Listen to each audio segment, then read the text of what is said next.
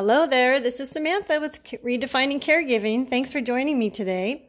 I was getting busy on the computer this morning making a weekly chore list, and I thought maybe I should share this with you guys because you may not be aware that there's some really cool and very easy to use templates for Office, Windows, Microsoft Office. Oh my gosh, it's so cool. They have created weekly chore lists where you basically just download it on your computer and then you enter the information you need.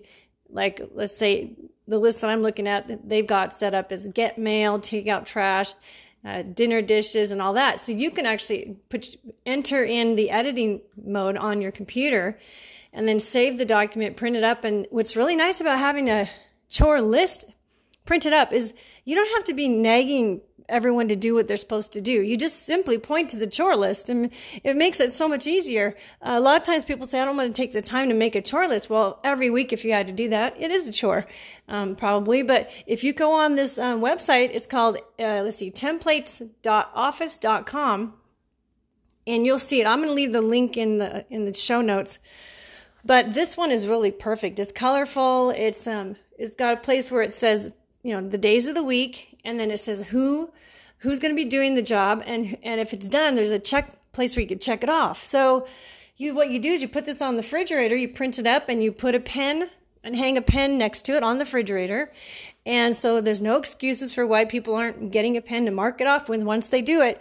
But the person's name gets entered in there, and everybody knows what they're supposed to do. And it's really, this is a huge thing for families because it sounds so simple, but how many of you actually have a chore list, right? I mean, and how many of you caregivers or moms and dads are doing all the work or trying to get your kids to help out?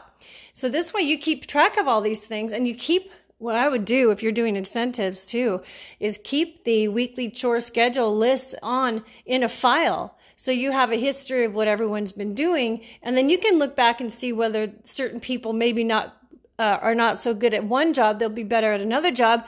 And you can tweak it. You can basically figure out who has skills in different areas. And then when you do the reward system, you can say, hey, this is the end of the week and you didn't do your chores, so you don't get the rewards that, someone else will who has to do the chores for you. So it's really nice. Anyway, it seems like a really simple thing, right? Because it is. It makes life a lot simpler. And I'm all about helping caregivers keep it simple. It's really hard being the bad guy all the time, telling everyone what to do. But you also, as a caregiver, need the stuff done when you need it done to make sure that you can flow through your day and things get done easier for you because it's already hard enough for you. You have to do the job of, for two people, yourself and the person you're caring for. And if you have children, them too. So you already know all this. Anyway, I'm going to put the link down there for this. If you just Google, just templates, like weekly templates, you'll probably come up with a lot of different ones, but this one here's my favorite. It says that for the week chore schedule for the week of, and it's colorful. I'm printing it out right now. It's just for me and my daughter, but sometimes I'm doing the dishes more than she is, and I have to tell her, hey, help me out here. And she's like outside doing stuff outside all the time. And so it makes it so you're not the heavy, you're not the one saying, hey, could you help out more? And also people don't always intend to not help you.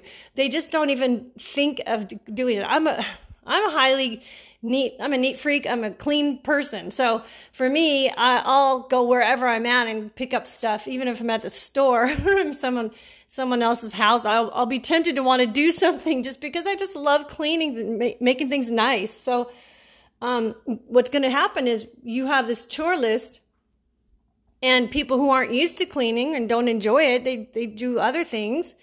They will be able to see it and see what you do. So if you're doing all the work and you come up with this chore list, they're going to see all the things that you do behind the scenes that they may not even notice.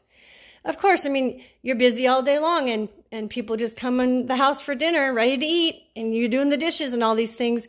And once they see the list of stuff you're doing, they should start appreciating you more and what you do. So it's important to feel appreciated, but it's also important to share the load. And I just believe that it's so important to train your kids up to be responsible for their share of the work. And sometimes we just get that attitude where it's like, well, I don't want my kids doing it. They're going to mess it up. But they have to learn how to do it, because as adults, they'll be doing it on their own or not. Maybe they won't want to do it even later, but you have a responsibility to teach them how to do things like dishes and laundry and things like that. And over time, they'll get good at it, and you'll feel so great because you have all this help. Okay, I'm hoping that's how it works out for you.